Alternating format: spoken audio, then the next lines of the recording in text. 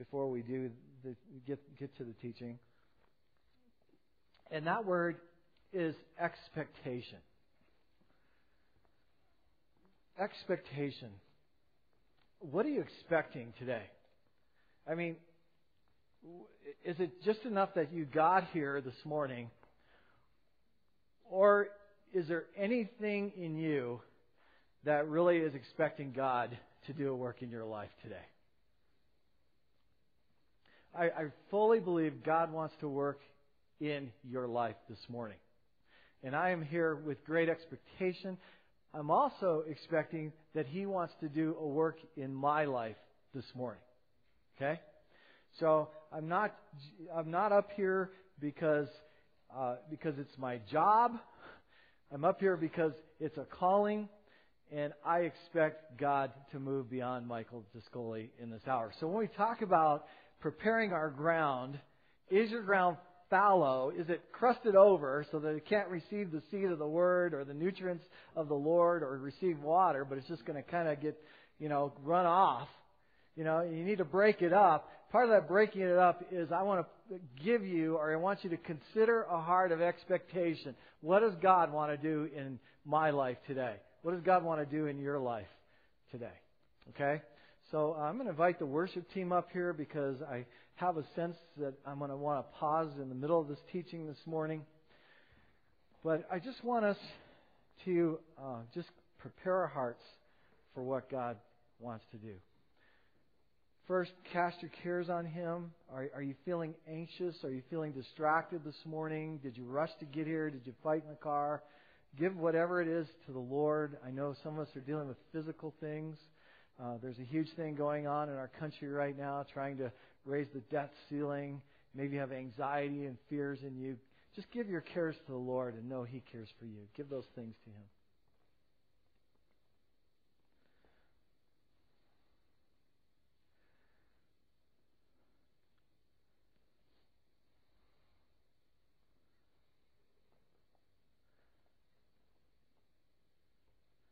And now consider the state of your own heart. Are you prepared for the Lord to speak into your life? Not Mike Discoli, but the Lord by the person and the presence of the Holy Spirit. What do you need to do to be prepared?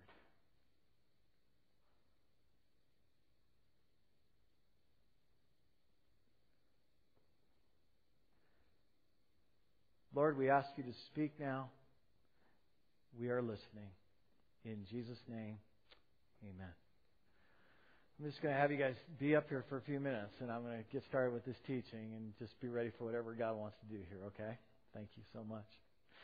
I'm in Luke chapter 13, starting with verse 10, if you want to turn there in your Bibles. And for those of you who are guests today, on behalf of Summit Church, let me just say welcome to you. We're glad that you're here with us this morning.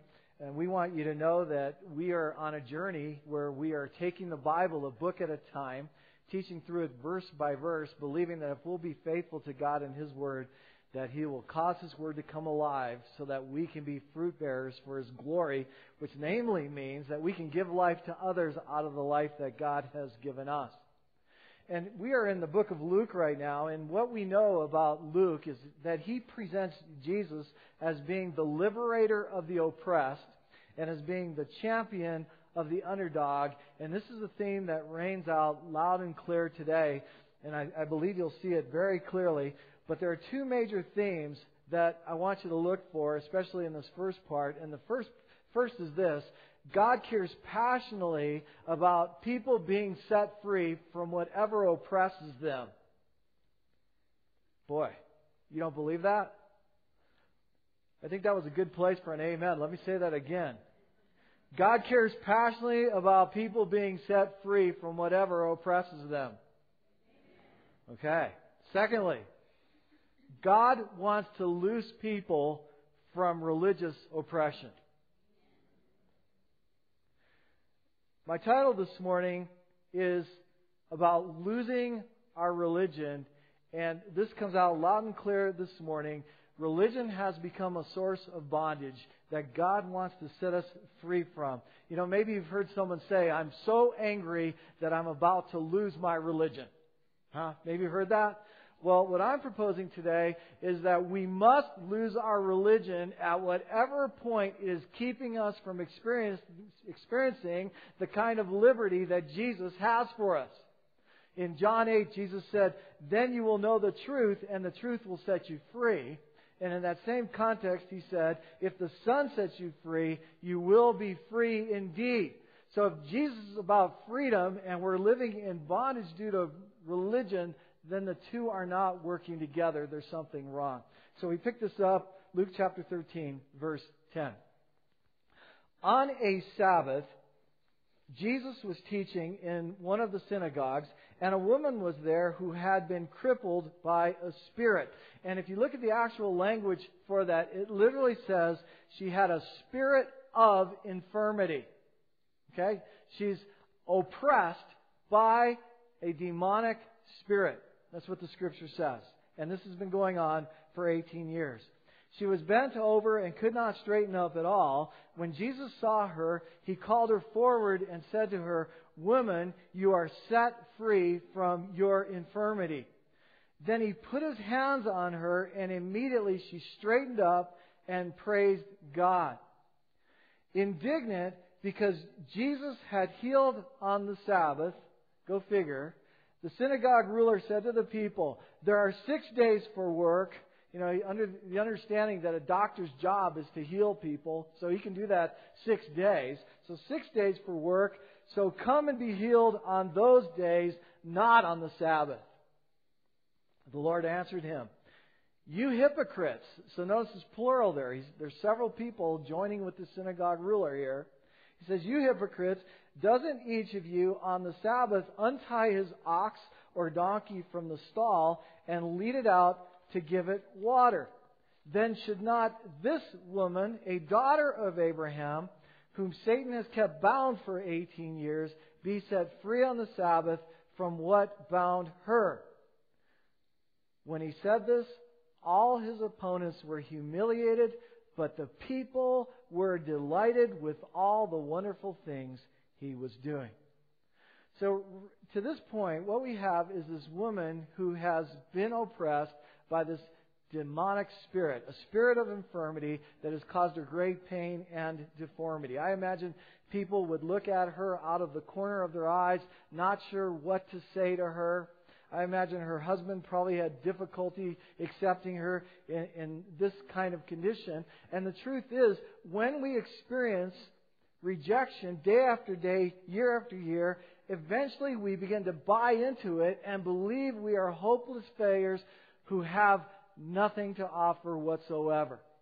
But here Jesus looks at this woman and calls her a daughter of Abraham. He might as well have called her a precious child of God because those words were that significant to her. And it reminds me of 1 John 3:1, and I don't have that scripture on the screen, but you can check it out later and write it in your notes. 1 John 3:1 and 2. "Behold what manner of love the Father has lavished on us, that we should be called the children of God, and that is what we are." That's what God has to say about us. Calls this woman daughter of Abraham. Notice in verse 10 how Jesus here is teaching in a synagogue. And I point that out because this will be the last time in the Gospel of Luke that we'll find Jesus teaching in a synagogue. It might be because the crowds have grown so large. More likely, it's because of the response of this synagogue ruler in this situation. But what I find fascinating is here we have this woman bound by a spirit in a synagogue, which we could say is a church. I would imagine she's been faithfully coming to that church Sabbath after Sabbath, certainly during this 18-year period, dealing with this demon that's keeping her from living in the kind of life that God has for her. But on this Sabbath, on this Saturday, Jesus notices her. He calls her to the front of the congregation. You can imagine a hushed fell over the crowd. People are waiting to see what's going to happen. Some of them probably looked at the synagogue ruler and noticed anger come across his face. But Jesus simply speaks a word into her life and touches her, and everything is changed. She's transformed. Well, I think this is significant because like this woman, I believe many of us come to church Sunday after Sunday oppressed by spirits and not experiencing the kind of liberty that God has for us. The infirmities that we may deal with may not be quite as evident as what this woman is experiencing, but they are just as debilitating, causing us to go through life with our heads bowed to the ground. We don't have our shoulders back, and we don't have our heads looking forward for the glory of God. And some of these spirits are defined this way: spirit of insecurity, spirit of condemnation, spirit of depression, never feeling good enough or that we can measure up, a sense that we are unwanted, being wounded or having been wounded by religion, abused in relationships, having experienced unfulfilled dreams, and we could go on and on with the kind of things that keep us from walking in the kind of glory that the Lord has for us. And what these are producing in us equals fear. Debilitated by fear because we don't want to get slapped down anymore. Zig Ziglar defined fear with this acronym. It's when false evidence appears real. False evidence appearing real. Get this. Fear will always magnify the problem while at the same time minimizing God. But faith will always magnify God and thereby minimize the problem. And friends, one of the reasons that we come together like this as a fellowship and as believers is to spur each other on and to remind each other of how big God is. Our worship is defined as magnifying God, and it's in magnifying God that our problems become minimized. So we come together to remind each other and to encourage each other until the day of Christ's glorious appearing. I love this quote by Martin Lloyd-Jones. He served as both a doctor and a pastor at the same time in London. He wrote these words. Listen to this. When a man is defeated by life, it is always due, ultimately, to the fact that he is suffering from a spirit of fear. The spirit of fear is real, the ultimate cause of all failure in life and of all unhappiness. And so we look at this and we see this woman, and what this woman is a reminder and a call to each of us whereby God can ask you the question and me the question, how long has it been since you have truly been able to walk with your shoulders back and your head straight forward, lifted high for the glory of God? And when was the last time you felt truly liberated in your walk as you've done life here on planet Earth? The application, God wants you to know today that greater than any disabling spirit, you have a delivering Savior. And that would have been a great place for an amen too. Greater than any disabling spirit, you have a delivering Savior. Yeah. Listen to these scriptures.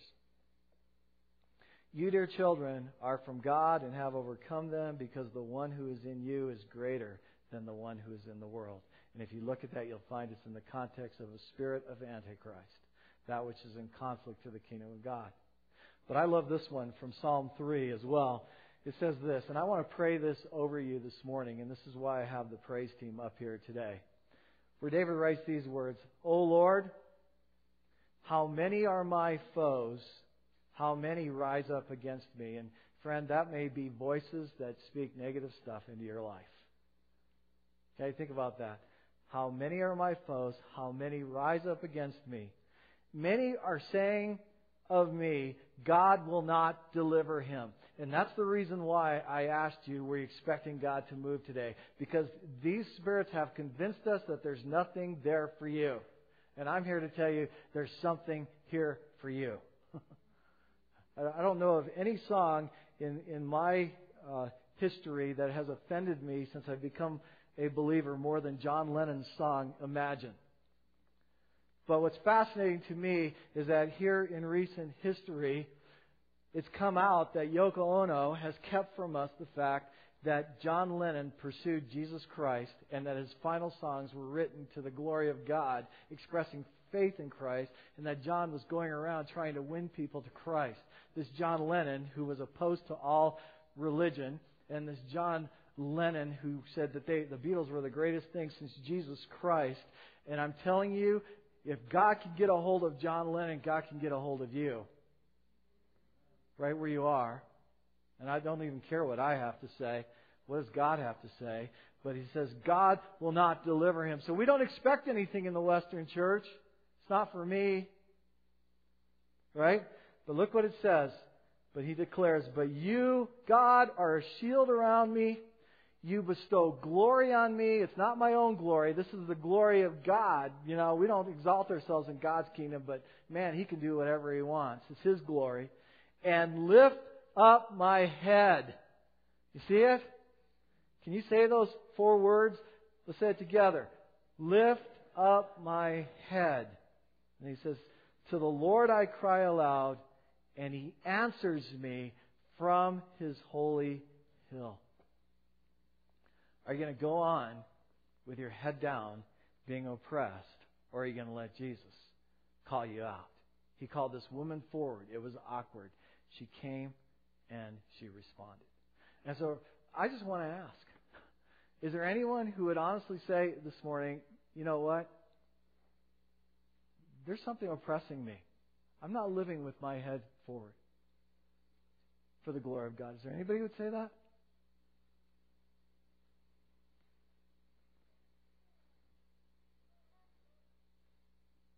Be so bold. I can't see it. I mean, I don't have a word from the Lord to point it out and say, woman, come forward, man, come forward.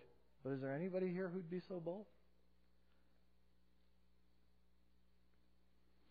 What are you afraid of? Don't expect Him to do anything? God will not deliver you, according to David? What's the point?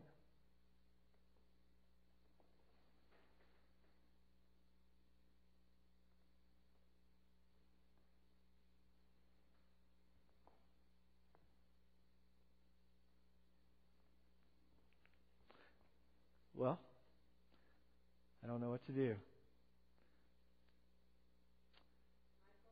Yes, ma'am.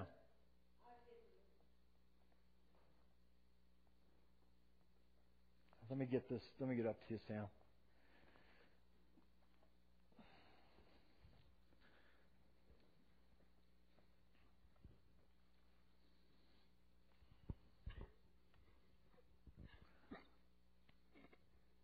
We do serve a delivering God.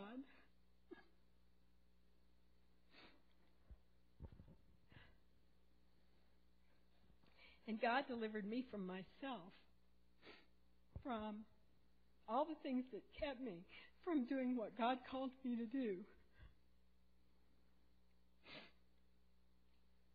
I learned eventually, after 20 years of trying to serve God in my own strength, that I was bound by a spirit of unforgiveness toward my mother.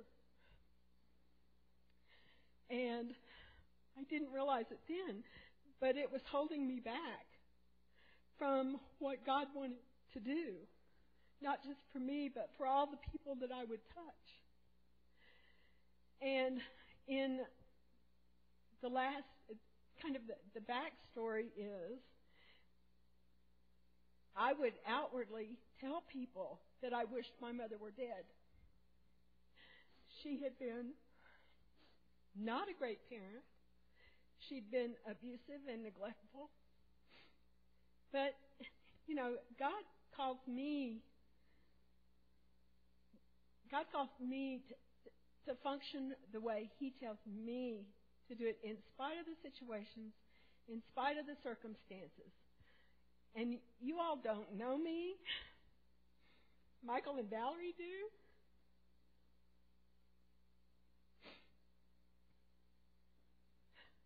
But they knew me back in the day when I was doing this in my own strength. I started trying to help other women that came from a background of abuse and neglect and who were having life challenges.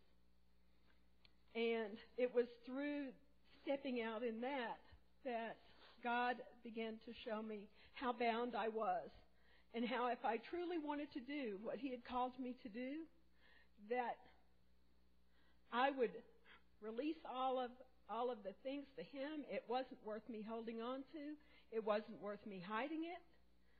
It wasn't worth me keeping it from people, because those very people that I was called to were the very people who were going to help me stay accountable. They were going to help me overcome this thing that had bound me all my life. I can tell you today that, and I'll tell you, I had a lot of counseling. I had worldly counseling. I had scriptural counseling. I had whatever kind of counseling there is out there. I probably had some of it. But none of that helped me. None of that helped my heart be free. And I can tell you the things that you're hiding today are not worth the effort that you put into hiding them. God knows. The Holy Spirit knows. The difference between David and us is that we have the Holy Spirit indwelling us inside. The Scripture says He answers me from His holy hill. Well, He doesn't have to answer us from a holy hill. He can answer us from the inside of ourselves. And I will tell you that God took this little ministry of about 4 people. That's what we started with. We're 4 women. And we just have gone through a situation like your church has gone through. We have had to move to a larger location. We have had to more than double the leadership. We've had to go from 1 leader to 5 leaders. And we now have the vision and the ability to multiply exponentially. And those are the kinds of things that God wants to do with each and every one of you. He has a plan for you unique to your life and unique to your gifts and callings. But until you let go of the stuff that holds you back, you're never going to get there. So I know that Michael has a vision for this town and for the state of Colorado. And I'm asking you, since you are blessed as His body, you are blessed to be the community of believers that He leads, that you would catch His vision, because you're not in this body for no reason. You are here because you were uniquely called here. You have unique giftings and callings that you didn't dream up on your own. Those were given to you when you were sent to earth as a baby. And they can never be taken away from you. But you get to choose how much, how often, and how well you use them. So I think we can take up the collection now. Thank you, Sam. Thank you for letting me share. Thanks for sharing your story of liberation. I want to pray over you this psalm, Psalm 3. How many are my foes? How many rise up against me? What are those voices that are denying your place in the kingdom of God and the blessing that God has for you? That's between you and the Lord. And I pray against these voices that say God will not deliver you. Jesus said specifically to pray, deliver us from all evil. And in Jesus' name, I pray and believe that deliverance over each one of us in His holy name. Because you, Lord, are a shield about your people. And we claim that by faith. You bestow glory on us. It's not about our personal achievements. It's about you and what you place on us. And Lord, you lift up our heads in worship and in praise to you so that we're not slumped over in defeat. It's to you alone we cry, because you alone answer from your holy hill. In Jesus' name, amen.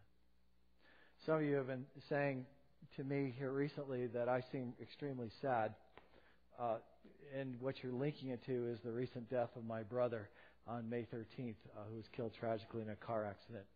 And if you see sadness in me, I don't know, what you're seeing totally, but I'm not sure that it's rooted in my brother. I mean, I think that's an easy thing to say. But I think there's some greater issues that are going on in me. And I think one of those issues is the issue of baptism. And I don't want a whole bunch of, it's like when I stand up here and say, I just don't feel like I have a friend, and then all of a sudden everybody's down here saying, I'll be your friend. And I'm not saying I just want everybody to jump forward and be baptized, but I want the presence of God to be so full and so real in this place that people are drawn to Christ because His presence is here. And out of that, people get baptized because they're saying, I want to die to self and come alive to Christ. And so I believe that's more of the heaviness than anything else, but I don't know what you're saying. So I was committed to say, you know what? I need prayer today. So I'm coming down here. And does anybody here believe that Mike Discoli can be delivered from whatever is his source of sadness today? All right. Well, if you believe that, then you come down here and you place your hands on me and you pray for me right now. And the rest of you, I want you to worship with the song that the praise team's going to do as these are praying.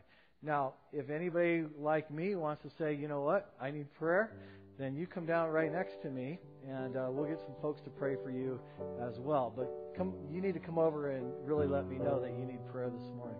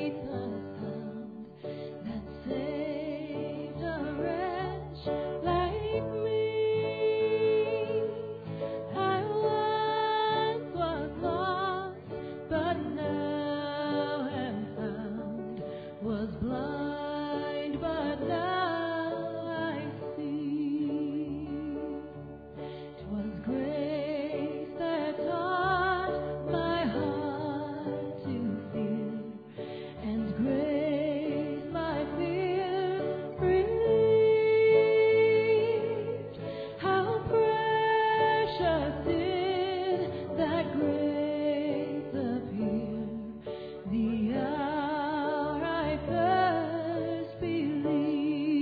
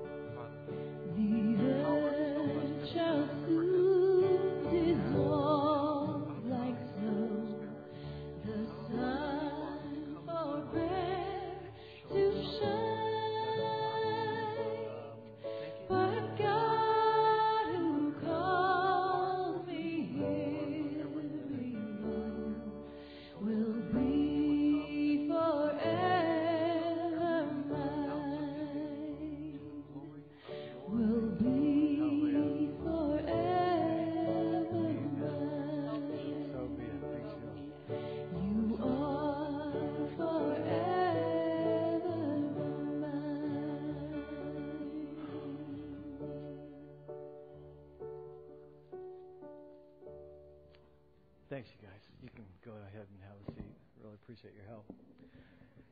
You know, things are going so well right now in the church, and you would think, you know, that's what I live for, is just to grow a church, but it's really not. And I'm going to keep teaching this morning, and we'll probably go along.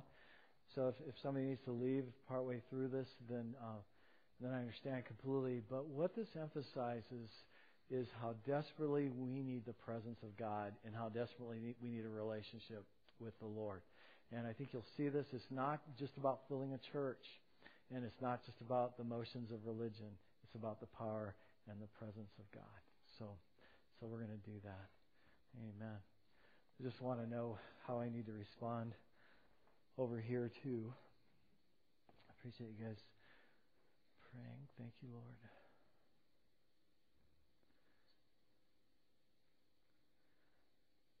Julie, I've forgotten your friend's name. Kellyanne. Kellyanne, you're getting ready to go to Haiti? Mm-hmm. Amen. Amen. Is God doing a work in your life this morning? He always is. Amen. Are you just worshiping the Lord here? No, I've just what you were speaking this morning about expecting. Yeah. I just feel that a fear of disappointment has stolen hope and expectation from me. I understand. Yeah. Wow. And I'm not sure how I'm supposed to give hope to others if I... Yeah, if you don't have it in you. Yeah. Father God, we pray against the spirit of disappointment. And Lord, we claim your spirit of hope. In Jesus' name. Amen. Amen. You know, I've been praying that prayer continually, and I'm amazed at the victory I've gotten recently. Deliver us from evil. You know, in the Lord's Prayer, He said, pray these words. And part of that, deliver us from evil. And it's an honest look at ourselves, that whatever oppresses, He will deliver. And you just keep believing that, okay? Amen. Bless you in your work in Haiti. It's awesome. Yeah. All right. Well, this is what it's all about, really. Well, in verse 13, this woman immediately lifts her head and she praises God. Father God, thank you for the liberty that you've brought about here this morning. Thank you, Lord. In Jesus' name, amen. So this woman is immediately set free. I don't know if you can even imagine the excitement that was in the crowd. If you've ever seen a miracle, if you've seen somebody immediately delivered from something, like the time I walked into a prep room of a surgery for a woman who had thyroid cancer, and I prayed for her at 7 in the morning. And later that morning, she called me, and I said, what are you doing calling me? Didn't you just have surgery? And she said, well, you won't believe it. After you prayed for me, they wheeled me into surgery, and they wheeled me right back out because they said the thyroid cancer was gone. And so she was excited, and so I don't know how to give you that excitement so that you can have that spirit of anticipation. But it's going on right here, and everybody's celebrating except for this synagogue ruler and a few people close to him. And the reason he's not celebrating is because he's upset that one of his rules has been broken. You've got 6 days to heal.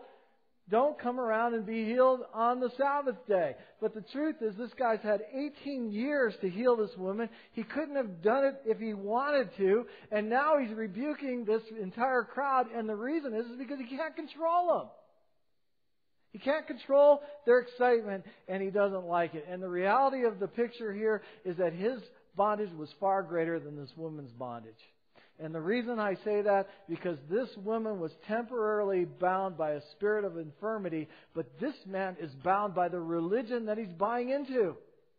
So I don't see a whole lot of hope for him in this setting. So Jesus rebukes him. He rebukes those with him as hypocrites, two-faced play actors who say one thing and then do another. And then he cites this one part of the Sabbath law that has to do with loosing, setting things free. And he says, hey, when your cattle need water on the Sabbath, you untie them so they can go and get water. How much more should this woman be untied, and specifically from a spirit that's demonic? How much more should she set free. And how sad it is that day when our religion keeps people from experiencing the kind of liberty that God has for them, but instead buys into that they must continue to live that way the rest of their lives.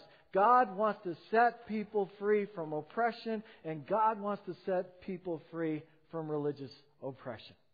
Verse 18. Then Jesus asked. Now, everything that's about to happen is built on what has just happened right here.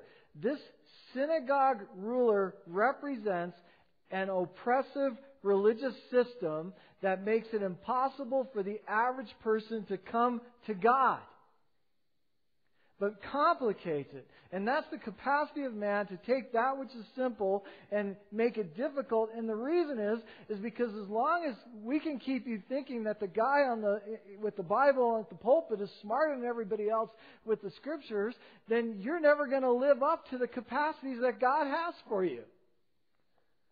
You understand that? Am I shouting today? Is my Italian kicked in to where I'm like the angry Italian? You know, pronto, pronto.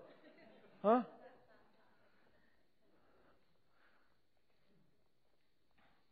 You see, we like to have our certificates on the wall. We like to have our titles before our name, Reverend, Pastor, so that it insulates you from reaching the capacities that I've reached. And that's hogwash. Everything that I have in the faith is for you as well. Okay?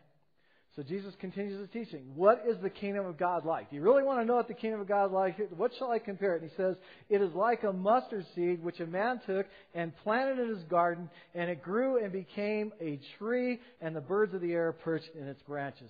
There's something really wrong with this parable that Jesus just told. He totally messed it up, and he didn't get it right. Because the fact is that a mustard plant is an herb. And mustard plants do not grow to be trees. There's no way that they grow to be trees. And as herbs, they're not even stable enough to hold a bird who might want to land in that tree. And furthermore, Jesus makes it worse by calling this a dendron, which means that it's a great tree like an oak tree. So Jesus must have got something wrong here. This can't be right. But what I see is one of two possibilities. Either the church will grow to be something that God never intended it to be, or this is the miracle of the kingdom that the smallest seed, a mustard seed in God's hands, can become the greatest tree imaginable. And that's what I believe God is saying, that Jesus is saying here. He's attributing that what happens in the church can only be attributed to the hand of God. But there's a major problem. And that problem is the birds. Okay? Now, false teachers that are out there today, they're going to tell you that tree will grow many veins so that it's far-reaching to encompass all the religions of the world. They'll tell you that those birds will eat that seed and fly away and poop it out somewhere else so that other trees will grow and expand the kingdom. That's hogwash. Because Jesus is consistent, and the only problem with this mustard plant isn't that it becomes a tree, but the problem is that there's birds in the branches.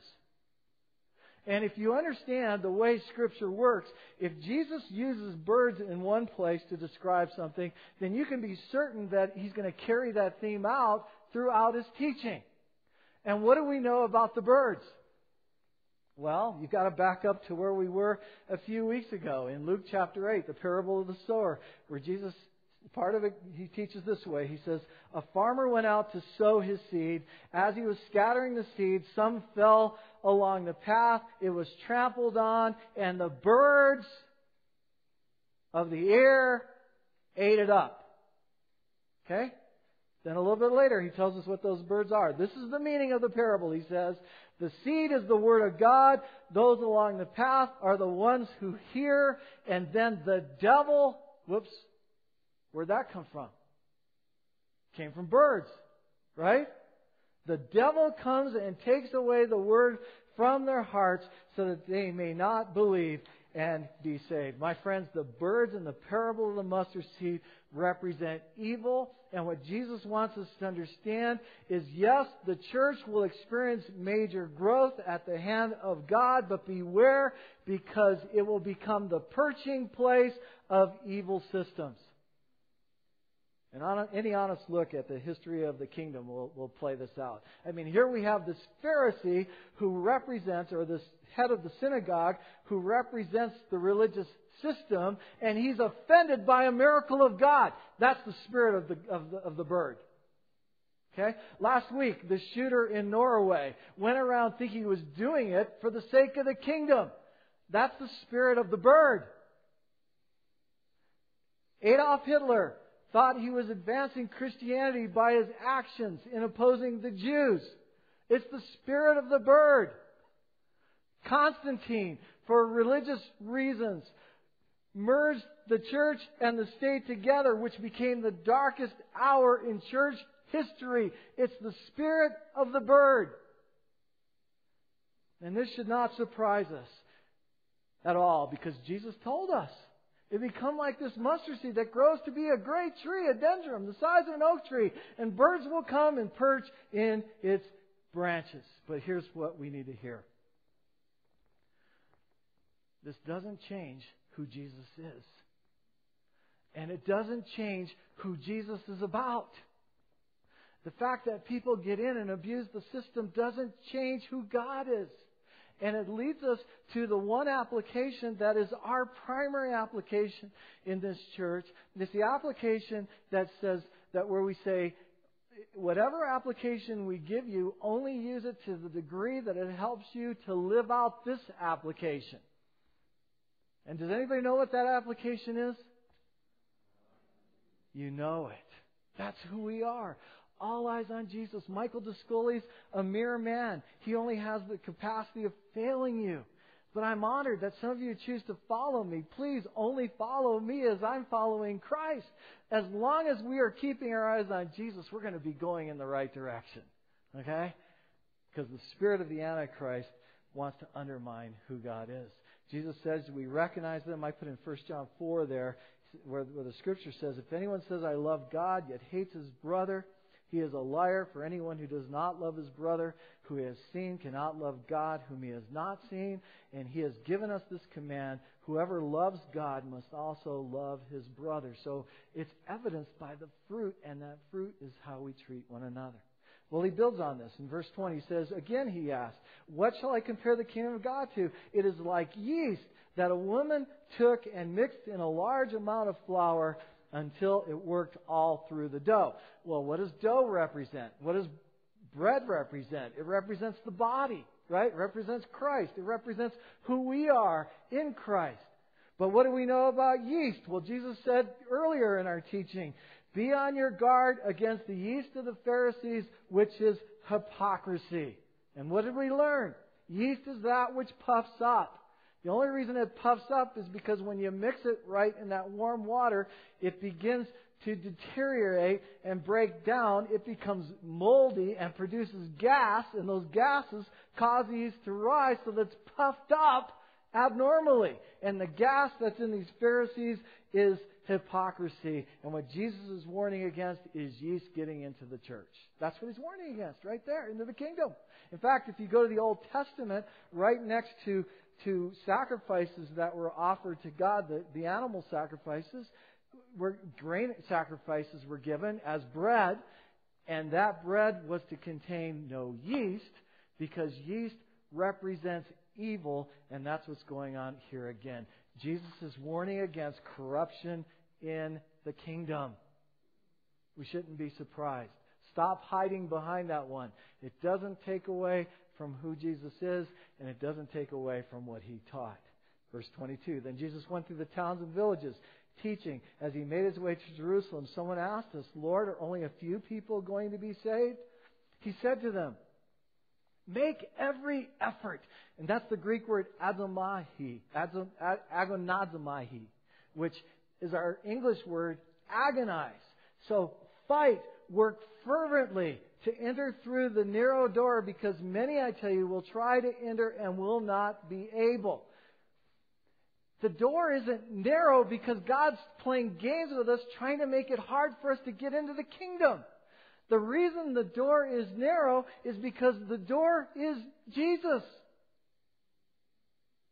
And when people tell you that all roads lead to Jesus, they're telling you that the way of the kingdom is broad, and it totally contradicts what Jesus said. What makes it difficult is Jesus, and what makes it difficult for you to hold on to your Jesus in this hour is because you're not being accepting of what other people believe. But Jesus didn't give you that choice. The way is narrow because the way is Jesus, which involves repentance. Jesus said, I am the gate. Whoever enters through me will be saved. That's the only thing that makes it hard. It's hard to accept that God has made a way in Jesus. And that's where these Pharisees are having a difficult time. These teachers of the law, they're having a difficult time saying, this guy is the Messiah. That's what it all boils down to. Verse 25. Once the owner of the house gets up and closes the door, you will stand outside knocking and pleading, Sir, open the door for us. But he will answer, I don't know you or where you come from. Then you will say, we ate and drank with you. We took communion. And you taught in our streets. We heard your teachings. But he will reply, I don't know you or where you come from. Away from me, all you evildoers. And boy, we come to church and we convince ourselves that we're saved simply because we do all these right things. And he's saying, no, it's about me knowing you and it's about you knowing me. That's all it is. It's a relationship. Do you know him? Does he know you? Make that your chief pursuit, to know him, the only true God, and Jesus Christ, whom he has sent. And my friends, I've got to tell you, I have been honored for working so hard in the church. And what I need to be recognized for, if anything, is he really knows God, not how hard he works for God, or what he does for God. I can't do anything for God. Verse 28. There will be weeping there and gnashing of teeth when you see Abraham, Isaac, and Jacob and all the prophets in the kingdom of God, but you yourselves thrown out. People will come from the east and the west and the north and the south and will take their places at the feast of the kingdom of God. Indeed, there are those who are last who will be first, and first who will be last. Now, the way you have to look at this is that Jesus is talking to a Jewish audience who throughout history have bought into this idea that because they're related to Abraham, they have an automatic free pass into heaven. And what Jesus is saying to those Jews who are holding on to that is that your forefathers will stand as witnesses against you because it doesn't have anything to do with whom you're related to, only at the point, if anything, that they pointed you to Jesus and how to come back into relationship with God. That's what he's talking about here. Okay? So, what we have here are people coming to the kingdom from all parts of the world, representing those non-Jews that the Jews would have thought as unclean and untouchables. They're coming into the kingdom faster than Jews because they're believing in Jesus Christ. There it is again, Jesus Christ. Jesus painting a picture for us that heaven is like a great feast where the great men of God will be honored, but many of the people who were invited didn't get in because they didn't respond to the invitation. Why do people put off coming to faith in God through Jesus Christ? Well, I think there's 4 reasons that we've seen here, and I just want to summarize them. Number 1, salvation isn't easy. Somehow it's hard to accept that God has made a way through Jesus Christ. That's why Jesus said, make every effort to enter through the narrow door. Secondly, we have a false sense of security, and we see that in the words, we ate with you, and you taught in our streets, but he will reply, I don't know you or where you come from. It's about knowing him. Do you know him? Does he know you? Third, personal pride. He says, those who are last will be first, and the first last. Are you holding on to your religious heritage? Are you holding on to those who know you, or the rewards on your wall, or the number of scriptures that you have memorized? Or are you holding on that He knows you and you know Him?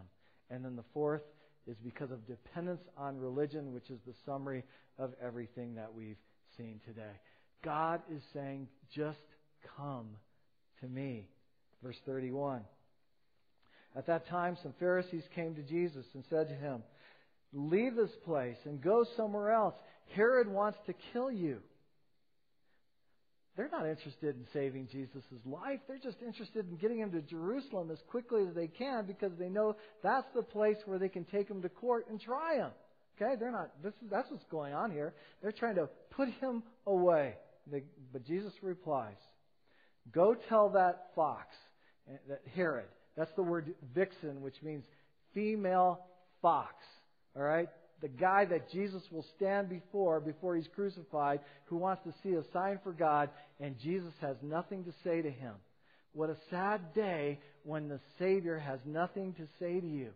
You go tell that female fox, I will drive out demons and heal people today and tomorrow. And on the third day, I will reach my goal. In any case, I must keep going today and tomorrow and the next day, for surely no prophet can die outside of Jerusalem. So Jesus is saying, Herod's not going to stop me from fulfilling my purpose.